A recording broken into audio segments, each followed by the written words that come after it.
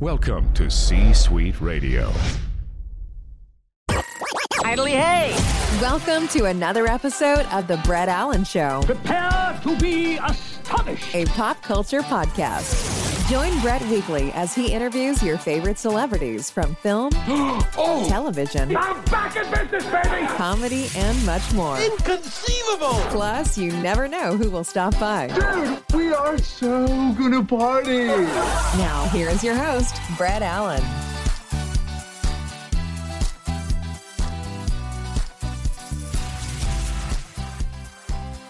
We have another episode of the Brett Allen Show, a pop culture podcast and video cast where we talk to your favorite actors, celebrities, all the above from your favorite film and television shows, sometimes Broadway, sometimes comedy. It depends. We just talk to a lot of fantastic people.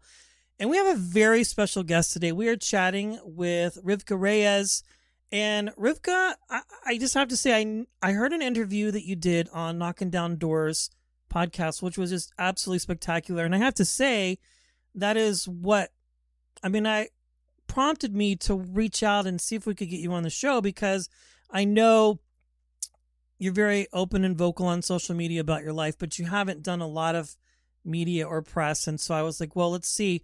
And then, of course, there's School of Rock, but we're here to talk about much more than that. So I want to say thank you for your time and thanks for hanging out with us today. I really appreciate it. No, thank you for having me. Yes.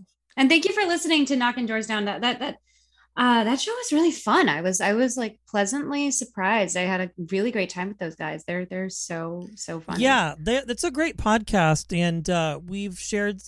Are you a regular listener? Yeah, I've been listening to them for a very long time. I've always been a fan because the types of conversations that they have with people are just really fantastic. And it's, it's great because it's not just a typical interview show, where they're talking about people and having them promote projects and things like that, but they're really getting to know the real individual. And I listened to your episode a few times because I thought to myself, this is really the perfect example of what some people's perspective can be on Hollywood and the way that we think people make it through, child actors, whatever the case might be. I've had several on, and really your honesty and your transparency about your life and your experiences that you've had really don't fit the mold necessarily of what most people's perspective might be. And I love the fact that you're so honest about things like that. So again, I just want to say thank you for your time, but I feel like we have a lot of things to discuss.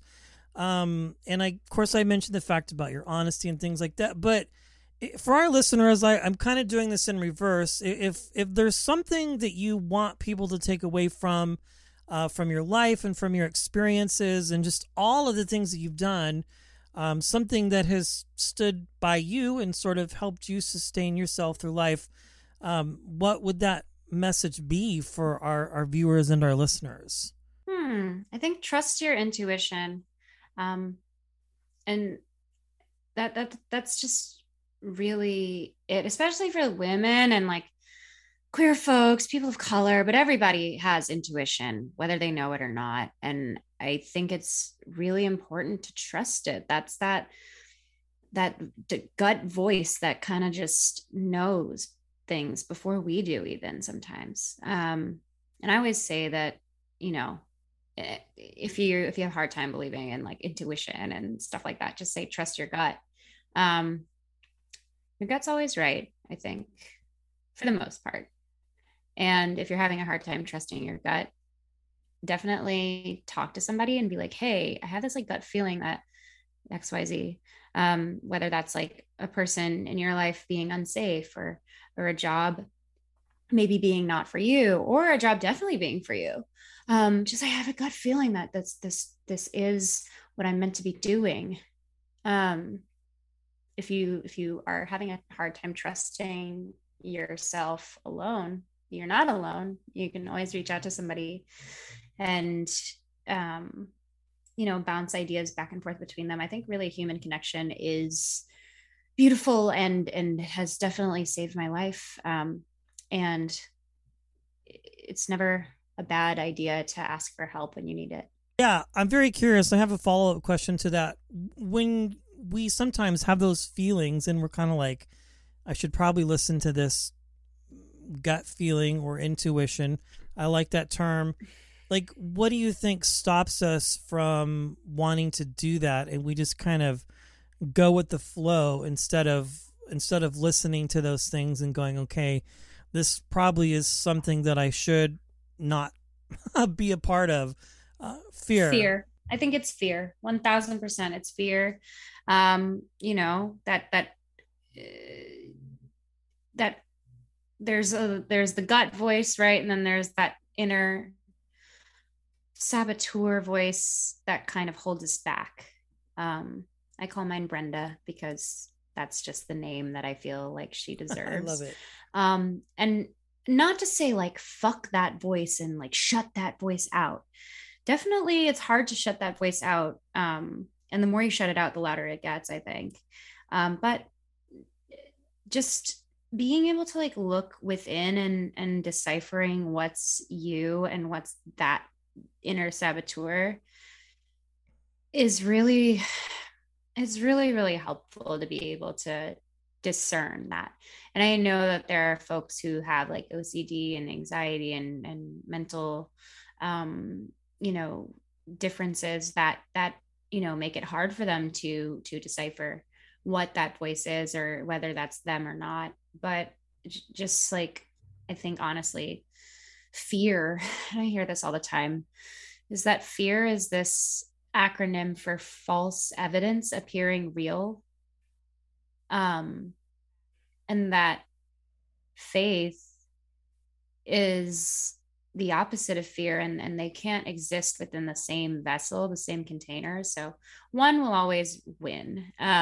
Definitely, I try to let faith, take over. And that's not just like faith in like a higher power. Yes, it is that for me, but it's also faith in myself and faith in love and faith in my choices, faith in honesty, faith in my gut, and letting faith be the winner of that metaphorical boxing match between the two of them. Doing my best to let faith knock fear out of the ring. I love it. That's very wonderfully put. I mean, very practical advice for everybody, but even for myself, I'm like mentally taking notes on that. I want to wind the clock back a little bit as we work through your life and things like that. And to when you were younger, obviously, at least from my perspective, and maybe for our listeners who might not be super familiar, but it seems to me that you took to music naturally. That's something that interested you. But what was it that fascinated you about that so much that made you go, this is something that I want to try, or something that I want to be a part of and make a part of my life? My parents say I was a very musical child, that, they would hear me humming and singing at a really young age, like at 2, that, they would like put me down for a nap, and then like on the monitor, the baby monitor, they would like hear me singing, like Disney or whatever, commercial jingles.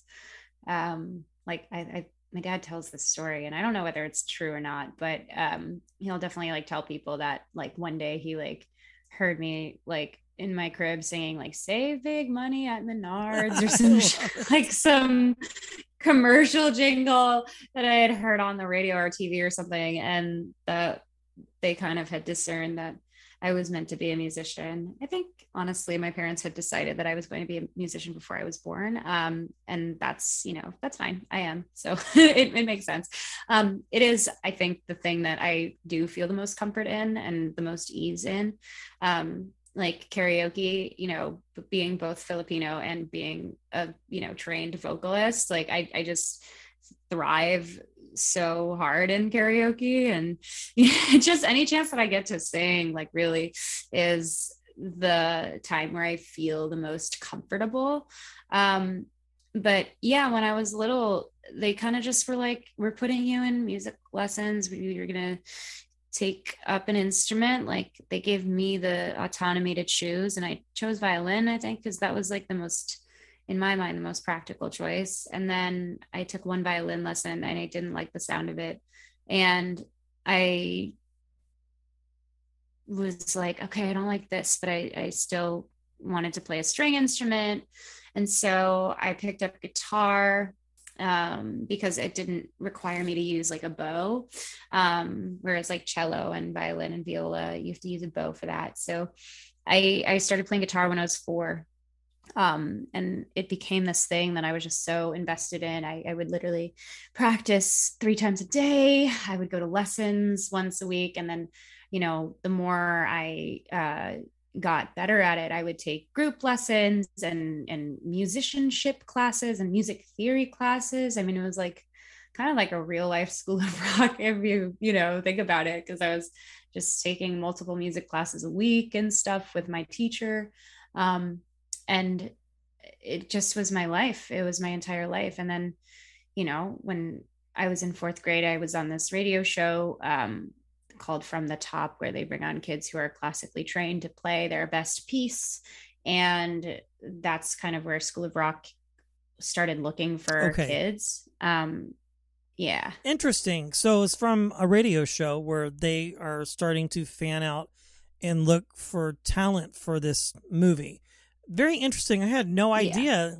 Radio show and some like, you know, they I know they found the boys, Joey and Kevin, they found at like kids rock camp, and they found me and Robert from that radio show From the Top. So me and Robert had pretty much only had classical experience until the movie, and then Joey and Kevin had only had rock experience leading up to the movie. Wow, that's very fascinating. So that's where acting came in for you, obviously, with School of Rock.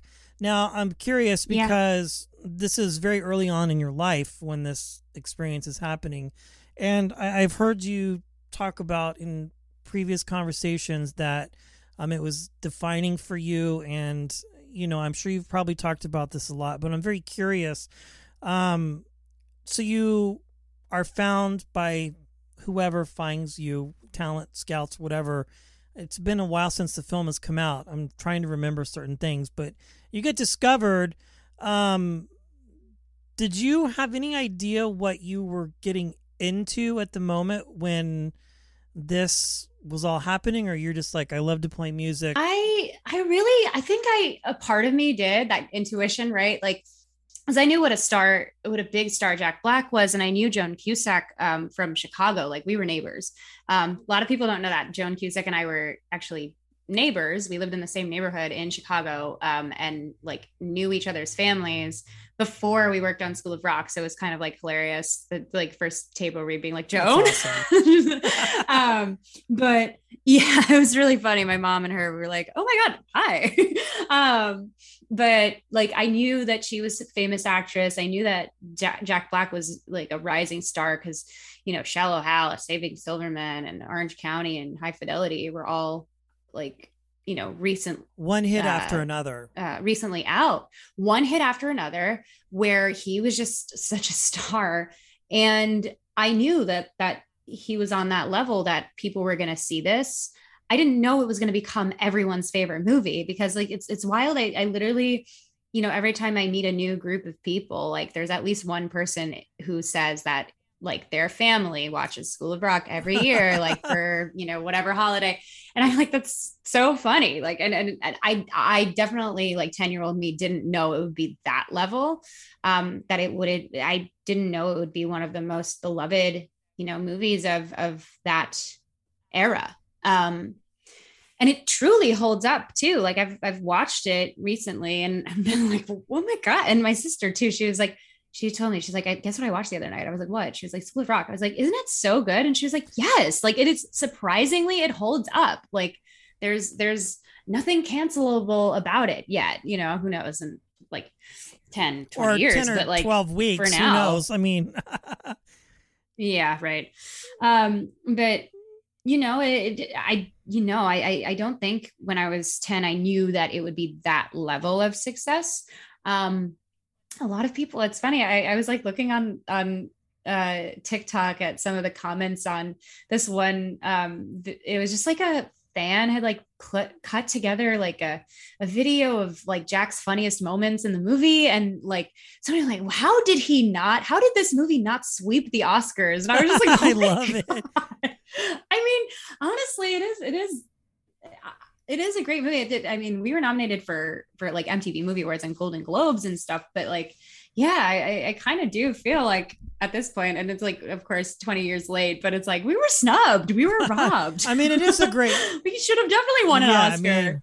At least for Best Original Song. Come on. That song slaps. You know, I don't know why Legend of the Rent was not nominated for, you know, it's a very smart film. I mean, there's been television shows, there's been Broadway, there's been live productions of it. In fact, the Children's Theater here in the Bay Area did it recently. I mean, it's just like, it's unbelievable. And regardless of what format or context it's in, whether it's a TV show or whatever. In fact, I think there's an actual school of rock here where kids can join and learn to play instruments, or maybe they already play. Yeah, they're all over. And they're do music from your film, which is really kind of ironic. In the fact that it's, you know, so popular and just, I mean, it's just a great film. And of course, you know, Sarah Silverman and Mike White and just everybody, which I learned later on, Mike wrote that entire television show, White Lotus. I had no idea. So it's, yeah. So good. I love that show. Oh my God, that show was so good. I was on the edge of my seat the entire time. I mean, it's like a brilliant setup. Like, spoiler alert to anybody who hasn't watched White Lotus yet, but like, to start a show with like somebody gets murdered, like somebody dies, like it's so perfect. It's like it's not who you think it would be, which makes it even better. I definitely hope they bring it back for a second season. Actually, they are bringing it back for a second season, and Jennifer Coolidge is going to be on it from the original season. I think what they're setting it up is that we're following her character to a bunch of different resorts, which I love because she was my favorite on the show. She's always my favorite in everything she's in. So I just, oh God, I love her so much. Yeah. I mean, all of it is just great. So when you finish something like this, School of Rock, it's out, people see it. I mean, obviously then you didn't know it was going to be a cult classic for people to watch. But when you finish something like that, I mean, there were other, Miranda Cosgrove, I believe, was in that, who clearly went on to do other things, and like yourself and a lot of other people. But when you finish something like that and it's wildly popular, how do you continue on from that? So you're 10 right at that point. So do you... When it came out, I was 11. We were filming when I was 10. And when it came out, like, I think that, and it's also funny because like School of Rock was my first audition for anything, any acting at all. Not even like school plays, because I was always too busy with guitar. And it kind of set me up. I will take credit. I will take credit for this. And I'll also give a little bit of credit to my mom for this. That we kind of thought that I would be set, that I would book everything because School of Rock was so successful, because I was like this hot come up, but like I was really anxious and shy and terrified of camera. I like really didn't want to, like, I did want to be there. I did. And every moment on set was truly a pleasure and a blast. Even when we were all like, we all had to be quarantined from each other because we were all sick. We all had the flu at one point. It was like during the Battle of the Bands too, which is like the worst time to get it, when we all had to be, but they gave us all emergency and we were all fine and like buzzing around after taking it. But like afterwards, getting thrown into like auditioning for, you know, a bunch of Disney and Nickelodeon stuff and a bunch of movies, you know, I guess I was immediately, I was made aware that I didn't have that X factor yet, merely because I didn't have the experience. Like, School of Rock was one thing, but I had no audition coaching. I had no acting classes or teachers or anything like that. It was just me and my mom. So like we were kind of in over our heads a little bit, and every rejection to me, I kind of just brushed it off. But to my mom, it was just like, how dare you?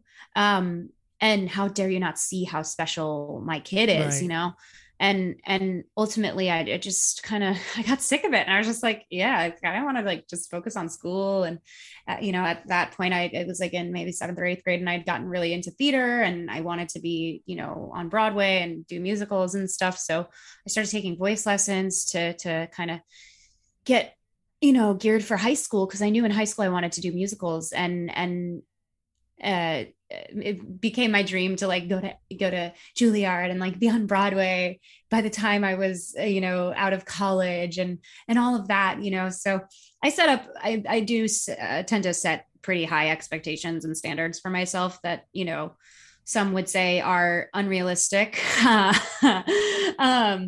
But, I just definitely got so sick of it. The auditioning and the, meetings and stuff where my mom and I really didn't have any education on any of it. Like we didn't know what to do. All we had was the one gig and being on set with the other moms. And like, my mom was like, talking to them and learning, from what they were saying. But again, it just wasn't enough to get me that next gig, if that makes sense. I was called back on multiple times for Hannah Montana. I was close. I mean, but then ultimately Billy, Ray, and Miley were a package deal, and I just had to kind of let that go. And that was fine. For me, it was fine. I was just like, that's fine. But my mom, it was just like resentment. And we would like make my sisters and I would watch the show, and she'd be like, turn that off. Oh, it's like the reverse. It's like usually the mom is the supportive and encouraging one, and the kid is the one struggling. Yeah. But interesting how that dichotomy was different for both of you, because you were just like, whatever. You know what I'm saying? This was a fantastic opportunity. I got to work with some amazing people. Yeah. I kind of was very faithful too. I was, brought up Roman Catholic and had a lot of trust in like God and all that. And I was just like, I know God and Jesus will take care of me. And like, if it's meant to be, it'll meant to be. And I had that mentality as a kid, but then I think in high school, I grew this like, cockiness because I started getting cast in all the plays and stuff. And I had been, doing well in musicals, that I grew this sense of like cockiness and entitlement in high school, that like I would get into all of the musical theater schools. And, I simply did not have the like GPA to get into like NYU and Juilliard and stuff like that. And, I was, I was again in this position of like being in over my head too, because I guess I was, by the time I was in, my second high school, which was my junior year, I was like doing drugs already and like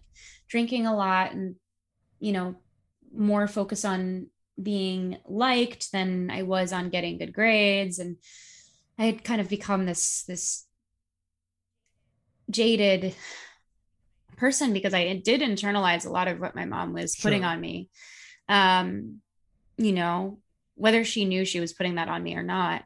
Lots of like body shaming and eating disorders and stuff like that. Like that kind of sprung from all of the rejection from these auditions and stuff that carried me for the next 10 years of my life. I mean, I was like 14 until, 24. I just was very, very sick and like very, starving myself, or like, eating the same thing every day, 3 times a day, because I was sure that that's how I was going to keep the weight off or whatever. Drinking a lot, drinking only black coffee and smoking cigarettes. And that's all that I would intake, aside from alcohol, and, just really working myself to a pulp. And, I did have success in Chicago as a like theater actor, and I've done like I'd done a handful of like commercial and industrial projects and indie features and indie shorts and whatever when I was living in Chicago as an actor, like in my like college and like a couple years post college days. But ultimately I was just trying to fill the void, and like it was really dark. It got really, really dark really fast. Yeah, I can only imagine. I mean, kids are sponges, and as a parent, I know that our kids absorb a lot of things that we might not think that they do, and then it comes out later, very much later. As I mentioned at the beginning, and just even now in these moments, you're very honest about your journey, both in mental health and the recovery and all of those things, and sort of how that sort of changed your life, and really the things that maybe didn't bother you before soon bothered you later. Obviously, your life is completely different now than it was, and have moved forward in most things, at least with what you've shared. And the things that we see on social media are very encouraging, and all of those types of things. I'm very curious, what is the biggest lesson that you've learned from all of this, from early fame and success, and sort of what can happen and what happened later, now that you are pretty well on the other side of all of these things that you've talked about? I think it's like industry wise, it's never too late, right? I could say a bunch of names of people who got successful super young, and then went away for a little bit and then came back, stronger and better, or people who just simply didn't like have their quote unquote breakthrough until they were, in their 40s, 50s, whatever. I would also, so it's never too late. I would also say, like, don't let IMDb and like Deadline and Instagram and TikTok be your barometer for your own success and your own joy and your own worth. I definitely tied a lot of my worth to what other people's worth or what other people's success and accolades looked like. I definitely got really bitter at some of my, peers, my colleagues, who were in the same college ensemble as me, who got like famous and like verified on Instagram before I did. I held on to a lot of resentments towards comedians who got on SNL before, me. And I am still, I'm not like actively trying to be on SNL at this moment, but like, I'm not closed off to it. I'm not closed off to the idea that I'll maybe one day be on Broadway. In fact, I would love that still. And I do, regularly audition for things that are on Broadway. Right. And like, I regularly audition for things that, that are big. Like, I am still to this day, like it's funny because a lot of people who don't know my work since School of Rock will be like, why did you stop acting? And I used to get really fucking pissed at that. I'd be like, well, I never stopped. I've like always worked since then. I was auditioning and I'm like trying to explain it, but I don't really have to explain it anymore. I'm kind of just like, no, I've never stopped. A lot of what I did was either like theater in Chicago that only a special few got to see. And that's really cool. Or indie films that you can stream here, XYZ places. You can see me on Netflix in this TV show called Easy. My work is all over. It's all out there. And I have a lot of my stand-up out on YouTube. Like, I never stopped acting. I never stopped performing. It's just that society has like kind of put this thing on actors that if it's not on IMDb, it doesn't matter. It doesn't count. If it wasn't absorbed and devoured by millions, it's not enough. It's not good. It's not meaningful. But every performance I've ever done is meaningful, even if it's a stand-up show for, 20 people, even if it's a movie that was loved by millions. And I just have to remember that, as long as I'm still performing, it's performing. You're doing what you love. Yeah. And the last thing that I'll say for actors specifically is like every audition is equally unimportant. Even if it's for your dream job, it's just an opportunity to play. It's an opportunity to do what you love. And if you don't love it, then maybe consider like, hey, like I could do something that brings me more joy than this. I've taken several breaks from certain types of performing or art, like guitar. Doing the classical guitar thing that I was doing wasn't serving me anymore. So I stopped doing it and I switched out for musical theater, which was giving me joy. And then when musical theater was kind of getting, you know, tiresome and annoying and cliquey and political, I was just like, yeah, let me take a break from this and do stand-up, because that's fun. And I get to be myself and I get to like write my own stuff. And when stand-up was getting boring, I went back to like regular acting. And when regular acting gets boring, I go back to stand-up. I mean, I definitely am a personality type who gets bored very easily. And like it just happens. But, you know, I think as long as you're checking in with that gut again, and then going back to that, like checking in to see, like, is this bringing me joy? Is this still fun? Is this more like work and labor and exhaustion than it is like joy and happiness and freedom?